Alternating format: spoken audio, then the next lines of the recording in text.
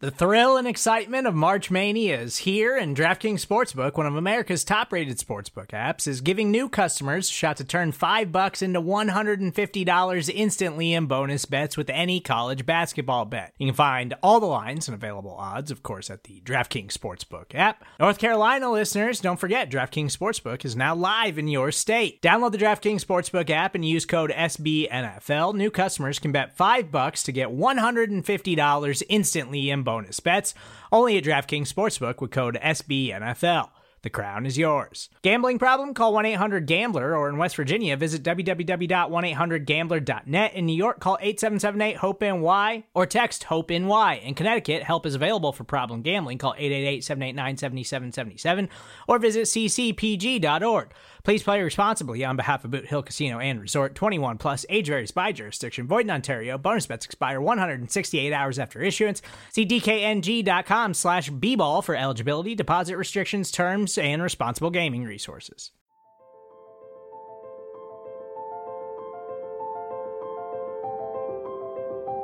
Michael Kist. You caught me not listening again? Benjamin Solak. You never listen! It's the Kist and Solak Show. Presented by SB Nation and Bleeding Green Nation.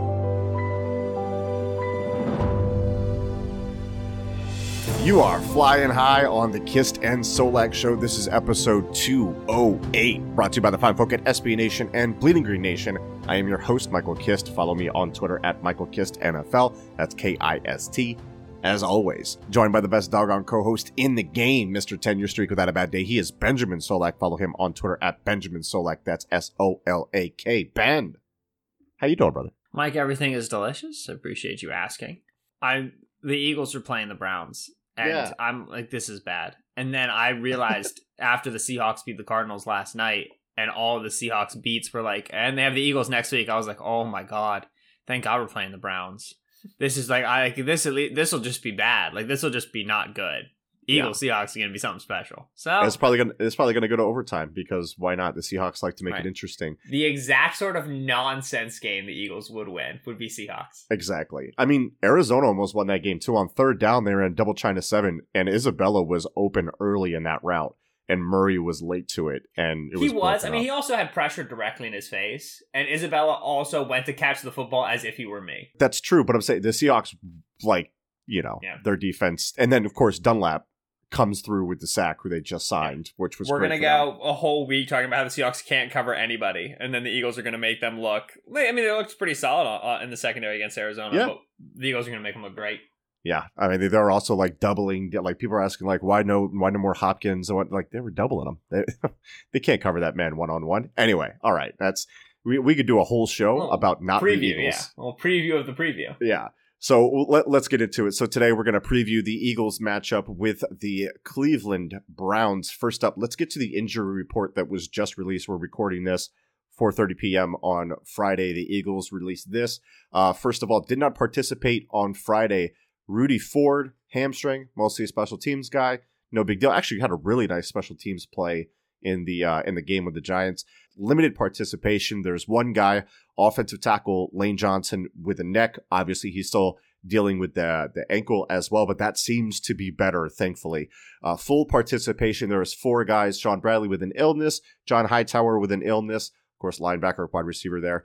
Defensive tackle Fletcher with some rest, and Jason Peters also given a rest day. So, I mean, the injury report is starting to really lighten up, and they're getting guys back and everything like that. But they've also got some COVID stuff to deal with. Obviously, the wide receivers have been hit by it. That's of little consequence. But passing game coordinator and quarterbacks coach Press Taylor, also wide receivers coach Aaron Moorhead, due to COVID-19 protocols, they will not be at the game on Sunday. Basically, their responsibilities are going to be assumed by other players on the staff, according to this official release by the Eagles. Watch the Eagles offense not be affected by that positively or negatively at all. And of course, there is some COVID news, some injury news from the Browns as well. And for that, we go to our local Cleveland reporter on the scene, Benjamin I get Solak. to do an injury bit? Now, are you promoting me? Yes, the new bit. Yeah, no. So the Browns just today, as we're recording this Friday the 20th, placed Myles Garrett, who is unquestionably their best player, on the reserve COVID list. And in that he was just placed on the list, he will be unavailable for the game against the Eagles, which I guess this is the most impactful player on that defense and on that whole team. So Garrett is on the list. They also have Jack Conklin and Chris Hubbard, 2 of their tackles. Cody Parkey, a familiar name to the Eagles, their place kicker, and their fullback Andy Janovich on the COVID list. They're hopeful that they can get Conklin and Parkey back if they get negative tests on Saturday, but that's something we'll kind of see as it goes through. And then they have Mac Wilson, their linebacker, and Wyatt Teller.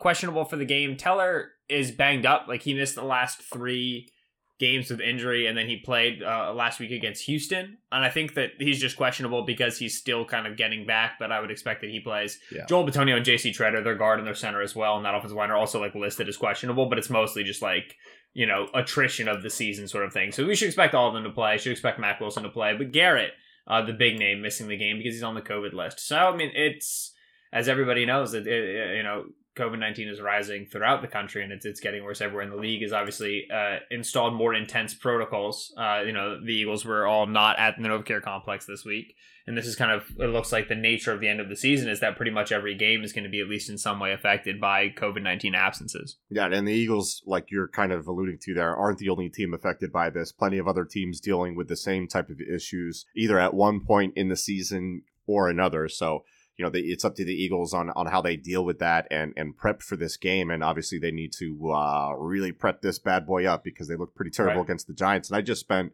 you know, an entire show with Mark Schofield earlier today on the QB Factory, lamenting about all the different problems with this Eagles offense. So we'll start on that side of the ball.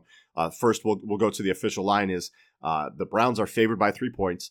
The over-under is at 47.5. So what Vegas is saying, 25-22 for the Browns. We'll get into the over-under on that 22 in a minute here. But Ben, since I spent so much time talking about the problems on the offensive side of the ball for the Eagles and the QB Factory, I'm going to pitch it to you and kind of see where you are with your expectations against what this Eagles offense can do against a Cleveland defense that now, especially missing Garrett, was already average to begin with. Right. You know, both pass defense, DVOA, rush defense, DVOA, scoring, all that stuff. Really nothing frightening there. I do notice that Andrew Sendejo is playing there, and I would be remiss if I didn't mention something about him. Yeah, he's pretty frightening. I don't know if he scares me. He's not as a talent, but just as a person. He's giving up something like 135 quarterback rating when he's targeted. Duke Johnson just bulldozed him last week, which was fun to see. You know, I was looking around Browns Twitter to see what they were saying about him, and I saw like Sendejo whiff capades and like all this different stuff. He is there, Nate Gary, as far in terms of like the fan base is united in showering him in hate. But I did want to mention that, Ben, your thoughts on the offensive side of the ball for the Eagles. Yeah, so you're looking at, right, a Cleveland defense, like you said, about average with Myles Garrett on the field. And Myles Garrett's currently one of your 2, maybe 3 front runners for Defensive Player of the Year. Yeah. If you are a subscriber to Brandon Thorne and his new Substack for Trench Warfare, which I would recommend for everybody, he's been on the feed before, he's a great follow. Yeah. Brandon has a metric called a true sack rate TSR. I know it's TSR, but I realized that I did not know the last word. It's true sack rate. We talked about it on the QB Factory, and like his true sack rate. Did you? I haven't listened yet, to be honest. I'm only like halfway through. To your point, like he rates them like these different sacks, right? So if you get a sack against a quality left tackle, it's clean, you beat him, and it's like, you know, within 3 seconds, or he doesn't time it, but he's, you know, pretty quick and clean. Then that's like a high quality sack. If it's a cleanup sack, if it's Derek Barnett working against a tight end, whatnot, they get, you know, it's not as high quality. Myles Garrett is producing a high quality sack once every 55, 56 snaps. The next best person is like at 105 or 109, like Joey Bosa, like that type of area. It's bonkers how much he is winning clean with these high quality sacks, dude. Yes, it's disgusting. And also, I you know, we would be remiss if we didn't mention who's 4th on that list in high quality sacks rate per you know, pass rushing now. It's Derek Barnett. Right. So shout out to Derek, who obviously we've talked about the quality of his sacks previously on this podcast. But so when you lose Garrett, defensively, what changes? Probably blitz rate. Yeah. I think maybe you bring more pressure, but also, so the Browns are a defense coordinator, first year, Joe Woods. And Joe Woods is a name that probably doesn't ring for everybody. He's a been around everywhere. He was with Denver for a little bit under Vance Joseph, and then he was last year with San Francisco coaching their defensive backfield with Robert Saleh. They like to be too high. They like to play drop 7 in zone. They like to play quarters. They don't want to be a blitzing team. It's very much so how it worked in San Francisco. So Cleveland's not particularly high in blitz rate. They don't have a ton of really successful blitzing players. I mean, if you look at their linebacker room, where you've got guys like BJ Goodson, Sion Takitaki, and Mac Wilson are kind of their 3 primary backers. None of those guys are a high-quality blitzer. Safeties-wise, Andrew Sendejo is probably their best blitzer. Karl Joseph, they'd like for him to be maybe that potential like kind of money backer, nickel linebacker coming off the edge. But Karl Joseph's been banged up. He hasn't played for the last few weeks. So maybe him, but they don't really have a ton of guys to blitz. And they also don't have a ton of defensive edge depth. The other starter opposite Garrett is Olivier Vernon. And as everybody knows, especially Eagles fans familiar with the Giants, Vernon's much more so a run defending defensive end than he is a pass rusher. Behind him, Adrian Claiborne, Joe Jackson. It's not really it's not like there's like a young, exciting dude or anything. Defensively, you don't, and this is such a stupid statement, you don't have a way to replace Myles Garrett. There's nothing you can do with this without sacrificing scheme, something. With these other guys, right? There's no, you got nothing here. And obviously, like, I don't think there's any scheme or any depth try to be like, oh, Myles Garrett, well, we'll just do this and it'll be the same. And then offensively for the Eagles, what changes?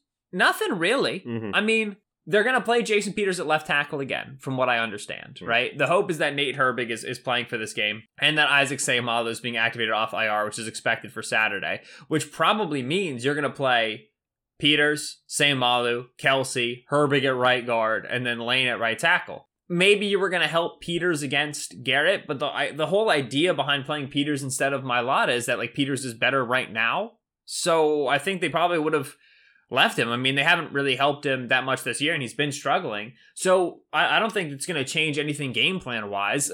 It's just you obviously, like, that's probably 1 to 2 sacks that aren't going to end up, sacks. That's 4 to 5 pressures, 4 to 5 QB hits that aren't there. So it's very, very impactful for Carson Wentz, who obviously has struggled under pressure, struggled managing the pocket so far this year. But it's interesting. Usually when we have a really big injury, you talk about how this is going to affect scheme-wise. And the thing with Garrett is because he's so ridiculously good, there's really nothing the Browns can do defensively to adjust for his loss. Maybe blitz a little bit more.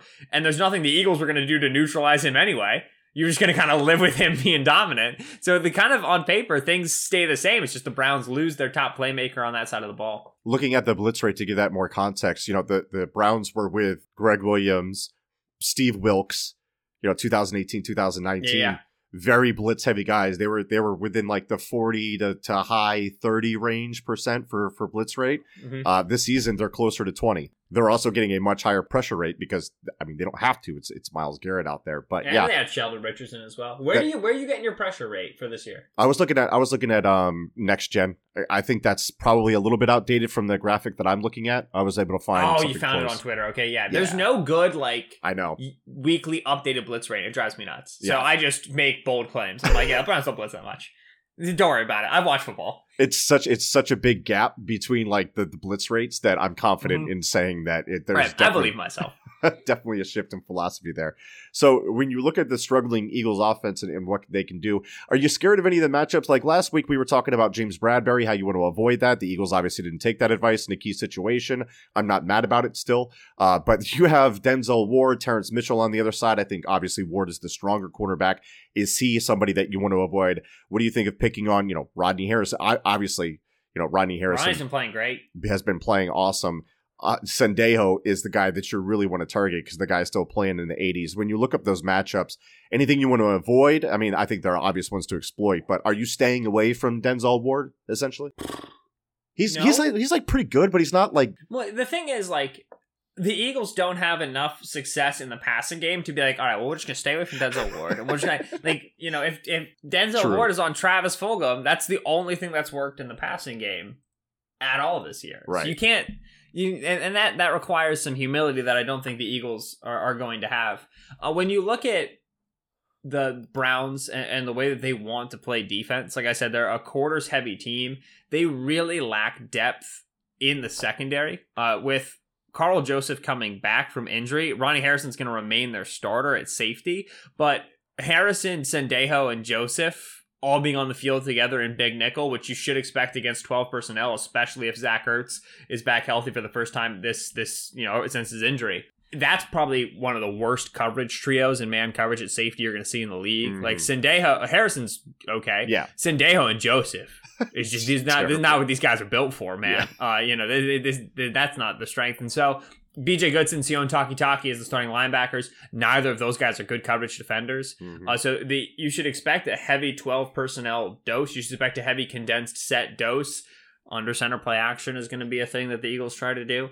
Doesn't Malcolm Smith come in some passing downs? He's pretty decent in coverage though. Smith, wait, isn't Smith is he the first round pick from years ago who's now like kind of decent? No, he was a 7th round pick. He's the former Seahawk, right? Who am I thinking of? I don't know. I'm not thinking of Marcus Smith. Trust me, I'm not conflating them right now. I could have sworn. He was a 7th round pick. You're right. Okay. Seahawks, Oakland, San Fran, Dallas, Jacksonville, now we're Cleveland. Yeah. Malcolm Smith. I do appreciate you. Yeah. Malcolm Smith can play, but everybody else I talked about can't cover worth a jack. So you're gonna be looking for your pretty classic linebacker safety matchups, which for the Eagles are their tight ends. It's tricky because then you're probably leaving 2 corners on the field. If you can get Kevin Johnson out there, like he's fine as their nickel corner, but he's not really played great football so far this year, and they have nobody behind him. The Eagles' only good passing offense so far this year has been out of empty sets. Carson Wentz is a bottom 3 EPA per play passer in every single formation in the league, save for empty backfield, in which he's about average. I would love for the Eagles to run more empty. With Zach Ertz coming back, they're not doing it. They're going to continue to be, they're going to go back to their 2 tight ends, in-line passing game, run the football out of that, and I mean, they'll be successful running it. Their run blocking has been great over the last few weeks. But they're going to continue to pass out of heavier sets. They're going to continue to pass out of under center. And there's no evidence that they're going to change that up despite how bad it's been for them this year. They're going to keep ramming their head into that wall. So I think it's going to be laborious passing game again. It's very clear that they're going to get Jalen Reagor really, really involved. It's very clear that their priority in the passing game is to get Reagor up to speed more so than it is to maximize Fulgham. So I think you're going to see, low Alshon Jeffrey snaps like you did last week, and you're going to see heavy Ward, heavy Reagor, heavy Fulgham, with Reagor really being the focal point in the passing game. And man, Mike, Reagor played bad against the Giants. He bad did? Football play. Bad, not good. Yep. Listen, Aaron Moorhead got some juice in the offseason, early, and that's cool. Yeah. I haven't really seen an impressive, like, I don't, it's not like Ward got better. It's not like Reagor is improving as a route runner. And that's really your only, like, Hightower has always seemed kind of unprepared and bad. Hightower's regularly made mistakes running. Ward's regularly made mistakes getting into his hot routes. Are we giving him credit for Fulgham? It's like a whole 2 weeks he spent with him. Nobody knows to whom to give, to whom credit belongs when it comes to Fulgham and his just wild emergence. But, like, the Eagles' 2-point conversion attempt against the Giants, they tried to run Fulgham on, like, a fake slant flat route. Right, there's a name for it. I can't remember it. It's like a whip route, but it's not actually a whip route. Right. It's just like this guy's good at a lot of things. It's not that. Change of direction is not one of them. Correct. Like, you just don't need to be asking him to do this. And the video that I put up about the Eagles having Reagor to the near side against James Bradbury and Fulgham wherever. Moorhead as the wide receiver coach has a big impact as to which receivers are prepared for which positions on which given week and who gets out there. So like. I've not been impressed with Moorhead in the receiving room, but to bring it back to Reagor, because Rager's clearly going to continue to be a 5, 6, 7 target guy.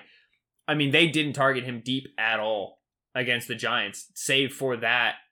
They try to get that back shoulder ball, but they didn't throw him a single over the top, over the shoulder pass against the Giants at all. They have no idea how to get him open. Yep. And they with Hightower, they're just like, all right, go run, and then hopefully, whatever. They did target Reagor on the 1, double cover, 3rd and 10, which is, the one that he caught against Washington, which was just like a total throwaway. It's like a 3-man route concept. Yep. They have no idea how to get this guy to uncover anywhere beyond the line of scrimmage. Because right now, when he runs his slants and his curls, he's not hitting his landmarks, he's not hitting them on time. The 3rd and 3 rub route, Doug said flat out, we need better plays from our 2 young receivers, Fulgham being the pick guy and Reagor running the route. Fulgham, not perfect, but not prohibitively bad on the rub route. Reagor was the one who did not know where he was going. So it's clear that they're going to continue to make him a big part of the game plan, But much like Carson Wentz, they don't know what to do with him unless it's really easy, quick, underneath, kind of cheating yak stuff, right? Yeah. The very, very simple stuff. They can't figure out how to uncover him. So I think the passing game is going to continue to be extremely laborious for Philadelphia, exhausting for the Eagles. Running game, this is the best the offensive line is going to be since week 0. This is the healthiest and the best it's been. And they've been running the ball great. They've been running a ton of different concepts. They've been blocking it excellently. Kelsey's definitely getting a little bit old, but he's still a good run blocker. Herbig, when he's out there, his best strength is run blocking. Even though he's not great in space, he can move people. I think they're going to be able to run the ball very well. And I think we're going to get another game where fans are hoping that they do choose to run the football more. But there's only so much you can do just trying to pound the ball on the ground, especially against the Browns. You're going to have 6 possessions, both teams, if everybody's running the football this much. Well, at David Collins 55 on Twitter asked me, he says, Michael Kist, Doug Peterson says, we will use more of a committee at running back. And he goes, why? He wanted to know why. Look, guys, I don't know who outside of Philadelphia thinks Miles Sanders is elite. It's a word that's been thrown around a lot about him around here. But I think we need to recalibrate a little bit here. Guy's been banged up. He's only had 100 touches this year. So, I mean, that's reason enough to go to the committee. Try to keep him healthy, right? Keep him on a workload. Number 2, if you, number 1, look at the film, and number 2, use the analytics to confirm what you see on the film or challenge what you see on the film. Boston Scott is near or better than Sanders in yards after contact average, yards per route run, elusive rating, pass block efficiency. Sanders and Carson Wentz literally have no idea how to execute a passing game this year. It's amazing. That's what I mean. Scott has been more effective in the passing game for sure. Sanders has probably been slightly better, in the running game. I think that the stats and analytics all kind of bear that out. There's not that much of a difference. And if one guy's been banged up all season and the other guy is nearly just as good, running backs don't matter unless they're elite. Miles Sanders has not shown that he is elite and he's been banged up. So if the split goes 66-33 or 60-40, man, I don't care. Scott's good. Sanders is good too. I'm not saying he's bad. Right. But it doesn't matter. Right. So, okay. We look at, it's interesting. Yeah. I think the big thing with Howard specifically / with all backs who are not Sanders is pass protection. Right. Because when Sanders is in, it's infrequent that he pass protects. He's always given a check release. And when he does pass protect, there was one great pass protection rep he had against Washington where I freaked out. I put it on Twitter. I was like, this is amazing. Yeah. He had multiple bad ones against the Giants. I mean, he completely blew a protection that, the Eagles were in no huddle, so it was a little bit unclear who could have been coming, but he just did not check his peripherals. So he's not a good pass protection back. Boston Scott blows at least one pass protection a week. Yep. It's so rough. And I don't know why or how. I think Deuce has a little bit of I can make any back pass protect. Because Staley used to be a great pass protecting back. Yeah. So I think he's got a little bit of just doing the want to and the know-how, physical. And it's just, you can't be asking Scott to do this. He's just not. He had a great pass protection pickup against Leonard Williams. That was literally David versus Goliath. And it was this is so cool. Because he barely got enough room for Wentz to make a throw, and it's such a it's not the way that this back should be used. Corey Clement's supposed to be this guy. He was at one point. Right. Corey's done nothing this year. I have no idea why Clement's still on the roster. Yeah. You bring in Jordan Howard. Howard, at minimum, is large and knows where he's supposed to be. He's the smartest pass protector of the bunch. Correct. Offers zero in the passing game except for blocking. Right. And that alone is more than what you're getting from Sanders and you're getting from Scott and you're getting from Clement. Now, if Wentz and Sanders could get in the same book, in the same volume, in the same library in the passing game, let alone on the same page, they have no idea. Every time Wentz throws it to Sanders, he's just praying Sanders turns around at the spot he expects him to. And when Sanders actually turns around when Wentz expects him to, the ball's inaccurate. And when the ball's kind of even catchable, Sanders drops it. It is ludicrous how bad the Wentz-Sanders connection has been. I think Wentz's least accurate passing target this year has been Sanders by catchable ball rate. Yeah. And this is his running back who was running 2-yard routes. It is absurd. We asked Seth Galina of PFF, hey, checkdowns for Wentz, what do they look like? The completion percentage on those were crazy, and I honestly think most of the incompletions are to Miles Sanders. Right. How did that connection fall apart so much from last year when it looked pretty doggone good to this year where he's even go back to last year's Seattle game. There was some the weird whole stuff thing was there. like he couldn't hit Sanders on a flat. He couldn't hit Sanders on a screen. Like when Wentz starts to spiral, the first thing that gets bad is his checkdowns. Right. Because he's just like, freak out. And then he just like zips it. And he like not knowing where the guy's going to stop. It's all just total nonsense. A complete mess. If those plays were working, pass protection in the backfield wouldn't matter as much. Correct. Because you could just dump it off or whatever. So the Eagles desperately need to figure out how to get a sixth guy involved in pass protection that is not a tight end. Because they want to get their tight ends out into the concept. That's the whole thing with their tight end room. So I think that has a lot to do with Howard.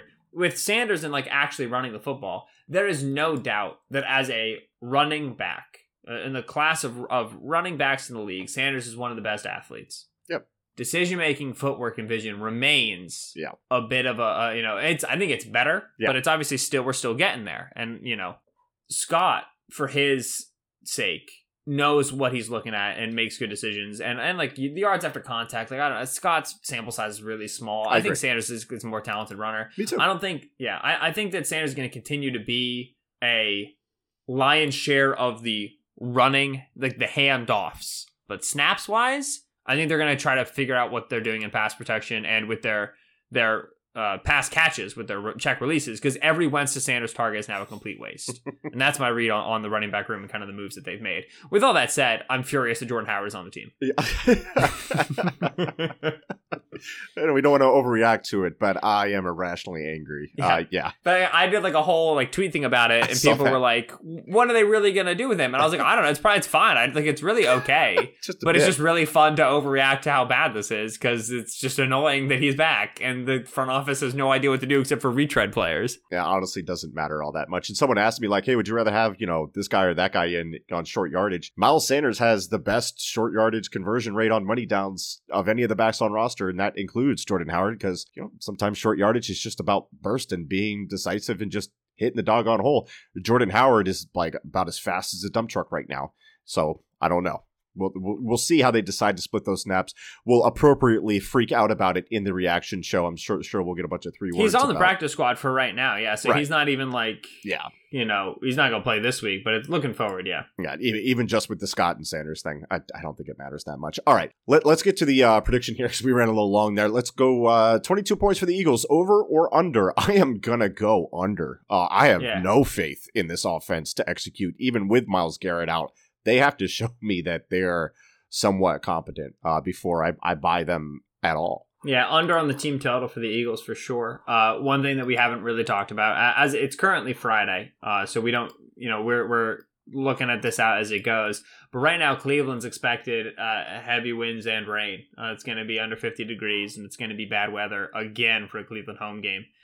Wentz has the velocity to push the ball through the air. One of the whole things about him was like, he'd be a good cold weather thrower. Yeah, he's a bad overall thrower right now. So even if, the weather doesn't affect him as much, I think it's still, I don't expect him to just suddenly get better at throwing the football. Browns passing defense isn't great, but neither is any defense the Eagles have played. Well, some, but against the bad defenses they've played, they've still been bad. They scored 15 offensive points against the Cowboys. I mean, come on. Yeah, there's no reason to expect them to score more than 20 points against any team. All right, so that's our Sunday prediction on the offensive side of the ball for the Eagles. When we come back here on the Kist and Solak Show, we'll flip sides to the defense. That's coming up next, right here on the Kist and Solak Show. Support for this show comes from Sylvan Learning. As a parent, you want your child to have every opportunity. But giving them the tools they need to tackle every challenge, that takes a team. Now more than ever, educational support tailored exactly to what your child needs can make all the difference. That's why parents have trusted Sylvan Learning for 45 years as the ultimate teammate in their child's educational journey, instilling in them a love for learning and a passion for reaching the next level. And Sylvan's Insight Assessment can identify gaps in learning and areas that could be of concern for your child. It's a 360-degree view into your child's learning that you can't find anywhere else, and helps ensure that your child didn't miss something in school that might put them at a disadvantage in the future. And right now, it's the best price of the year at $29. Go to sylvan29.com to learn more and get your child's assessment for only $29. That's SYLVAN29.com. And we're back here on the Kist and Solak show, SB Nation, Bleeding Green Nation, bringing it to you. Michael Kist here with Benjamin Solak. So we just had our sunny outlook on the Eagles offense. Let's flip sides to the Eagles defense against the Browns offense. To do that, I'll kind of give an overview and some thoughts on the Browns offense and how I see them. I think kind of like with their defense. I mean, this is a pretty average passing attack, probably below average right now, and especially with no Odell Beckham Jr. The run attack is the real feature. They're 7th in DVOA in the run game, and that's even with missing the aforementioned Wyatt Teller and Nick Chubb for a stretch in the middle there. And we'll definitely talk about them more. They're 3rd in yards per carry. And again, everything else is pretty average. Scoring, 3rd down conversions, red zone attack. The red zone's been pretty nice for them this season, but that's also seen a dip recently. This offense doesn't necessarily scare me, but I think they're capable of doing just enough while they beat the crap out of you in the trenches. I said on Twitter, the Browns offensive line is just full of S-kickers. If you've been listening to me on the SB Nation NFL show, you may have heard me swooning over Wyatt Teller at multiple points in the season. Good ball player. Yeah, right guard. Missed a few weeks, but returned against the Texans. Didn't miss a beat on the way to a 231-yard rushing performance for the Browns. He's been, in my opinion, at least from what I've watched, he's been the best guard in football this year. Better than Quentin Nelson. Say it. Yeah, better than Quentin Nelson, for real. Yes, sir. He's been awesome. Dude is dominating, and the rest of the interior is playing well. J.C. Treader, Joe Bitonio, also rookie left tackle Jedrick Wills Jr. looks like a good one and has been impressive in his first year. Right tackle Jack Conklin, who remember is questionable on the COVID list because his status is up in the air due to being in close contact with some outside practitioner who tested positive, so he was a high-risk thing or whatever.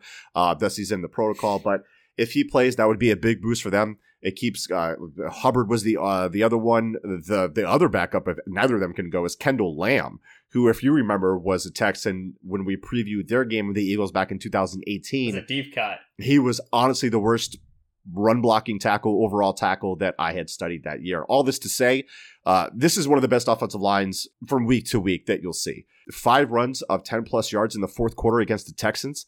That is dominance, buddy. That's how you close out a game. Eagles are in for the fight of their life in the trenches, and we all know how things can go when the Eagles' defensive line isn't the headline of the game, isn't the wood chipper. It tends to fall apart for them. So, I mean, the Browns need to find out real quick that trying to block Brandon Graham in the run game with Austin Hooper isn't going to get it done. Hopefully we get some negative plays out of that. One area where I think BG will do well is sniffing out those play action rollouts to the backside, where instead of crashing down, he'll get upfield and into the path of the boot. That's a big feature of the Browns passing game. Those are 2 scenarios where J.J. Watt flashed in for the Texans against them. I consider BG to be the same type of heady, experienced player that can take advantage of these situations with his old brain ball. But other than that, I mean, they've got a real fight in the trenches, and I think that's going to decide this thing, Ben. Yeah, no, somebody, I can't remember who, I tried to find the tweet and I couldn't find it, but they said, interesting to see the Eagles' defense in a game in which they won't have a significant clear advantage in the trenches. Right? Usually we're saying, hey, this is a defensive line eat fest. Right. And what's been our refrain for the Eagles defense this year? If they're going to win, like, this matchup, defense versus offense, then it's got to be with the defensive line dominant. Right. The Eagles right now are 2nd in pressure rate in the league, despite being a low blitz team. Don't check my numbers. We can't, as we discussed previously. Second only to the Steelers. Right now, they're one of the highest run stop win rate teams in the league. When you look at ESPN's metric, Brandon Graham is the number 1 defensive end among all teams, and I think they are like top 15 overall in team run stop win rate. Yeah. So their defensive line is the big driver there. Cleveland is, I think, I want to say number 1 in run blocking win rate, and they're number 2 in pass block win rate. I know that for sure. So this is a situation where they do not have the advantage, especially with a healthy Teller, especially with a healthy and available Conklin. Obviously, we talked about in the COVID list. They don't have the advantage. Now, Kevin Stefanski, Philly kid, all right? Offensive coordinator. Many will remember him as the offensive coordinator of Minnesota last year. He replaced John DeFilippo, led that Minnesota offense. A heavy Gary Kubiak influence, a ton of wide outside zone. They've actually moved away from being a heavy zone run team. They're still predominantly zone run team, but they're not a heavy zone run team. Right. This year, Bill Callahan, offensive line coach. He was the interim head coach for Washington last year. He brings with him, the same thing that Jeff Stoutland does, the ability to run everything. And so they run a lot of pin pull. They run a lot of true traditional gap counter power, right? 2-back stuff.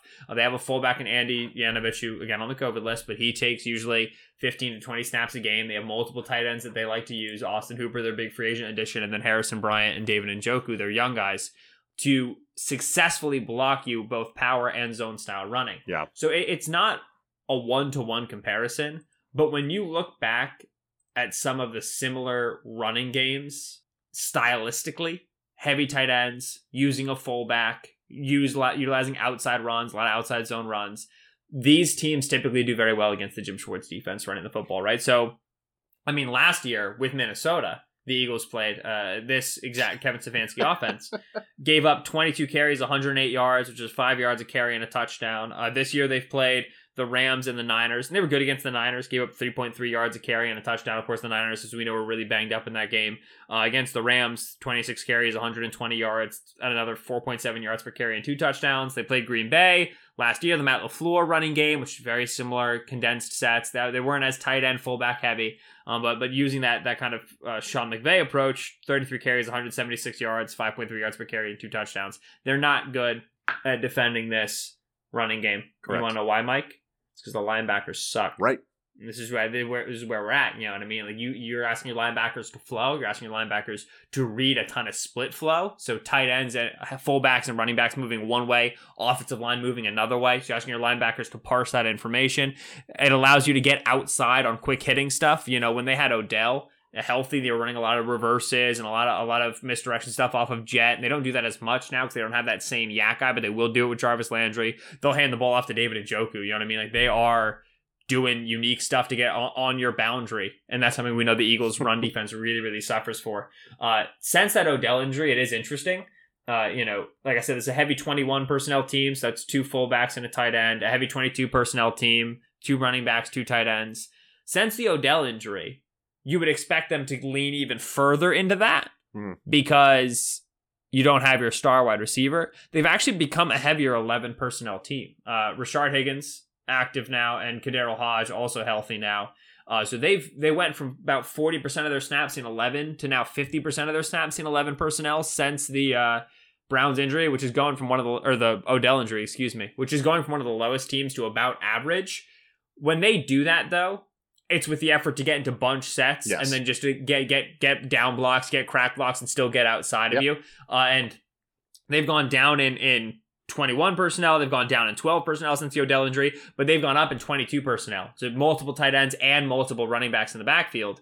And once again, they're trying to play condensed sets to get outside of you. So the theory is still the same. They're just getting, Rashard Higgins and Jarvis Landry will block. Like those guys are mean dudes. They're tough wide receivers.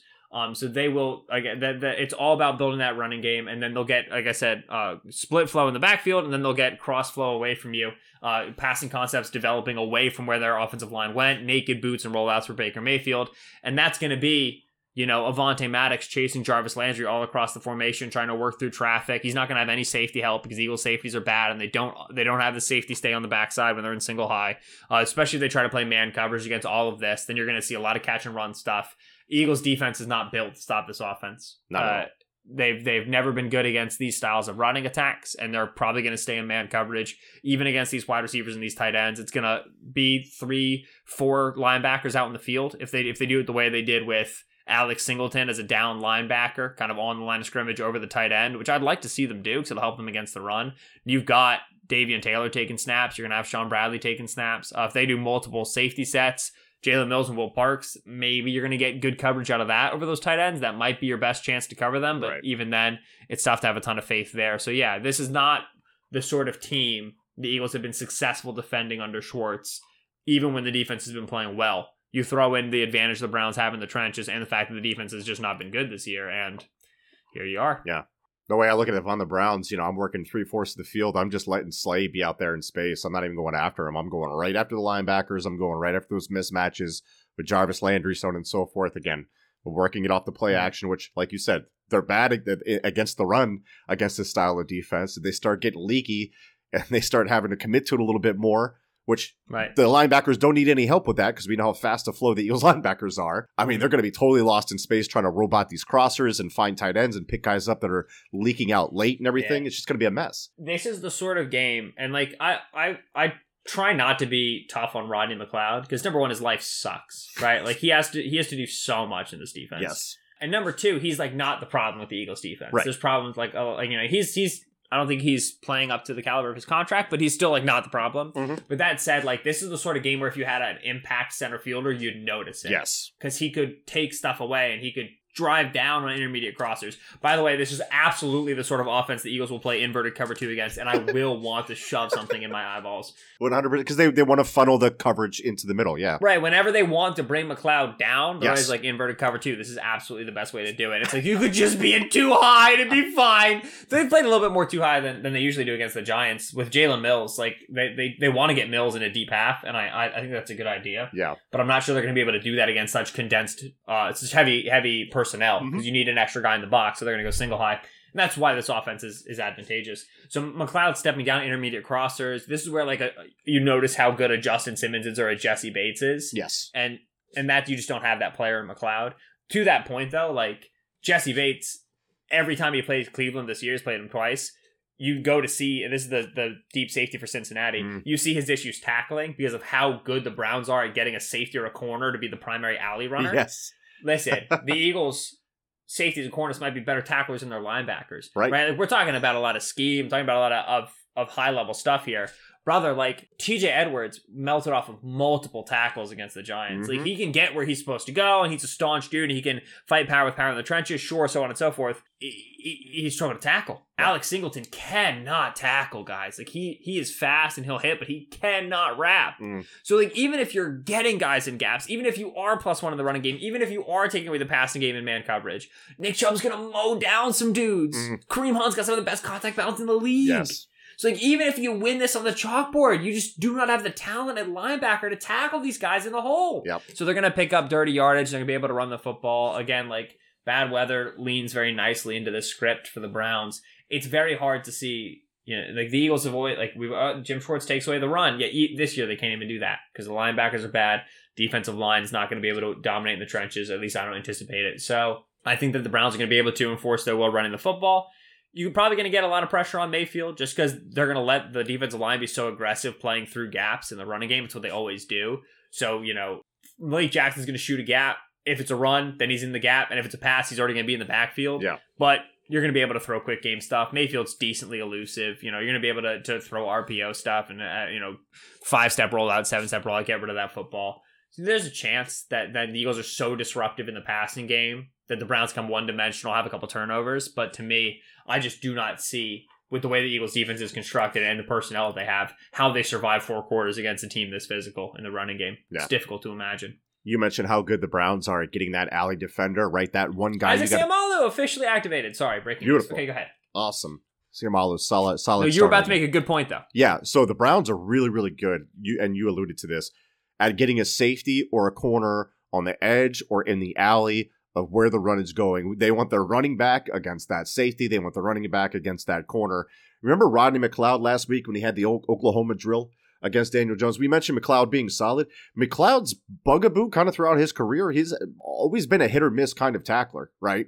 And there'll be a play or two where he'll chop Nick Chubb down at the knees, and you'll be like, yes, sick, good stop. And then there'll be another play or two where he goes to do that, and it does not work. Yep. 100%. The other point I wanted to make there, you mentioned it. I said that Wyatt Teller is the best guard in the league this year. Would you agree that Jesse Bates is the best safety in the league this year? Best free safety? Nah, Simmons is playing outside of his melon, Mike. Oh man, I watched that Chargers-Broncos game a couple weeks ago. I was like, Mayor, you gotta come see this kid. And Mayor was like, I do not care. And I was like, yeah, you're right. Good point. But listen, and I was really big on the whole, like, I love Simmons. Jesse Bates has been playing great. Bates has got the ball production too, even better than Simmons has had through the first couple years of his career. I think Bates is a tremendous middle fielder. Oh my gosh, when he was playing the Chargers, he took Mike Williams' head off, and it was not legal, but it was nuts how fast he is. He is so physical, but he's not a great tackler. Yeah. Simmons, I mean, like, okay, maybe you're not getting the extra 3 pass breakups, the extra interception. I know that matters. Yeah. But Simmons is so smart, man. Yeah. Oh, I love him to death. Bates is more underrated than Simmons is. Yes. Everybody, like for the past 2-3 years, we've been doing the Justin Simmons is underrated thing. It's like, no, he is properly rated now. Everybody knows he's good. Well, he got the contract. He was about to hit the market, and everybody watched him, Yeah. including me. And I was like, "Holy crap!" And I think everybody had that moment back in like February, March. We're like, "Holy crap! I hope this guy hits the market." If Cincy had better defense overall, more people would know how good Bates is. True. But Bates is, and also Bates probably wouldn't make the same number of plays because he's so often doing stuff linebackers should be doing, but they just can't get in their gaps in time. There's a little bit of a two-headed monster there, but Yeah. I think that Bates is playing really good ball. I think that should be acknowledged, but Justin Simmons, Okay. 3rd round pick. Your average Eagles fans pines after DK Metcalf. I pine after Justin Simmons. Same. Man. Yep. Man, it should have had him. It's okay. Don't worry. Kayvon Wallace is getting special team snaps. Cool. Good deal. Yeah, good talk. We had to bring it back around to the Eagles after we do our aside. I imagine those asides are going to happen more and more as we go throughout this season for the Eagles, and we just don't want to talk about it. But let's do the final prediction here. So we said under for the Eagles at 22. Remember, the line is 3 for the Browns. They're favored by 3. Over under is 47.5. We said under for the Eagles at 22. Vegas is saying it's going to be 25-22. You over or under 25 points for the Browns offense? I'm still under. Yeah, I think it's going to be a slog. Right. Yeah. It's, bad weather. Quick game. A lot of running the football. If you can put together a 12-play drive where you run the football and you score on it and you get 7, congrats. The Eagles' defensive line, we said, is at a disadvantage. They're good enough to like get a 1st and 10 run into 2nd and 12, and that's going to kill some Brown drives. You know what I mean? Like they'll win enough reps, I think, to turn 7s into 3s, to force punts. It'll be a heavy field position game, which we know the Eagles absolutely got decimated on with the Giants. Yep. So to me, if I bet this game, I will take the overall under. Yes. I might just take the Eagles team under, actually, but the overall under is probably what I'll go for. And like, yeah, to me, this reads, 19-12, just garbage, missed extra point, especially if Parkey doesn't play. It's going to get weird. Oh, I like Eagles that. are going to go for 2 at a stupid time. We're all going to tweet about it as if that's what matters, not the fact that the team is terrible. It's just like that sort of garbage. So yeah, I think it's going to be low teens. It's going to be low scoring. Nobody's going to enjoy watching the game. Eagles will be 3-6-1. I'm going to go with 20-9 for the Browns. Eagles score a touchdown, miss the 2-point conversion there, and then kick a field goal, and that gives them 9 points. We were close. We execute on a couple more plays. We had 3rd downs. Yeah, I asked him about 3rd downs, and then he's like, well, we got to execute on on early downs. Yeah. Hey, Doug, why don't you tell us why you're not executing on early downs, bud? Let's just change the question. Yeah. No, it was my absolute best quote of the week was, we were in a lot of 3rd and longs. Like, yeah, you want to know why? Because you suck on 1st and 10 and 2nd and 10. Right. That's not a good excuse. Exactly. It's like, only 33% of our plays did poorly. Nope. 100%, my G. That's why you were in the bad 3rd downs. Oh, man. So that's going to do it for our preview of this upcoming game. As you can tell, we're not real hopeful for the prospects. I mean, hopefully the Eagles can surprise us and they do that whole rallying with their backs against the wall nonsense. Or maybe they'll wait a few weeks before the NFC East is really... I was about to say, like, the official pivot time for the Eagles is nearing, right? Yeah. Like, the Eagles are definitely bad now. But under Doug Peterson... By the time, we're almost out of November here. And what that means is about time the Eagles start playing just good enough to win games, but not actually well enough to enjoy watching them. Let's take that hand away from the fire, all right? Let's take it away from the stove, Doug. Let's get it done. Ben, anything else? Say goodbye to the gentle listeners, whatever you want to do here. Well, I'd like to make a promise. Okay.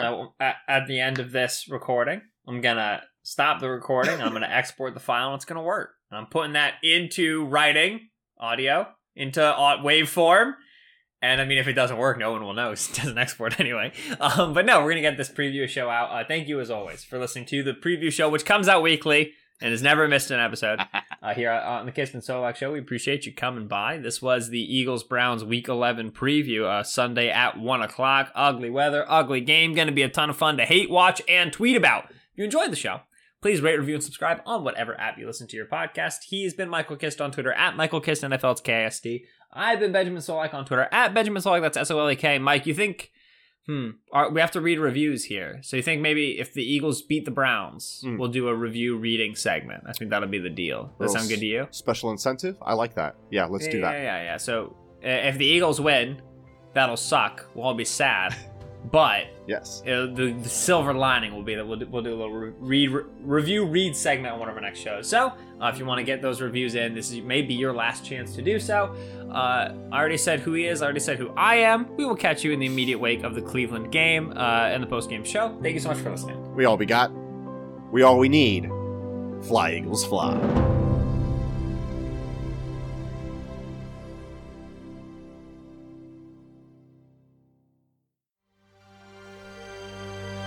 BGN.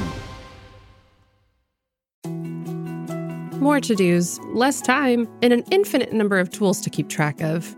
Sometimes doing business has never felt harder, but you don't need a miracle to hit your goals. You can just use HubSpot, because their all-in-one customer platform can make growing your business infinitely easier. Imagine this: high-quality leads, fast closing deals, wildly happy customers, and more benchmark-breaking quarters. It's not a miracle, it's HubSpot. Visit HubSpot.com to get started today.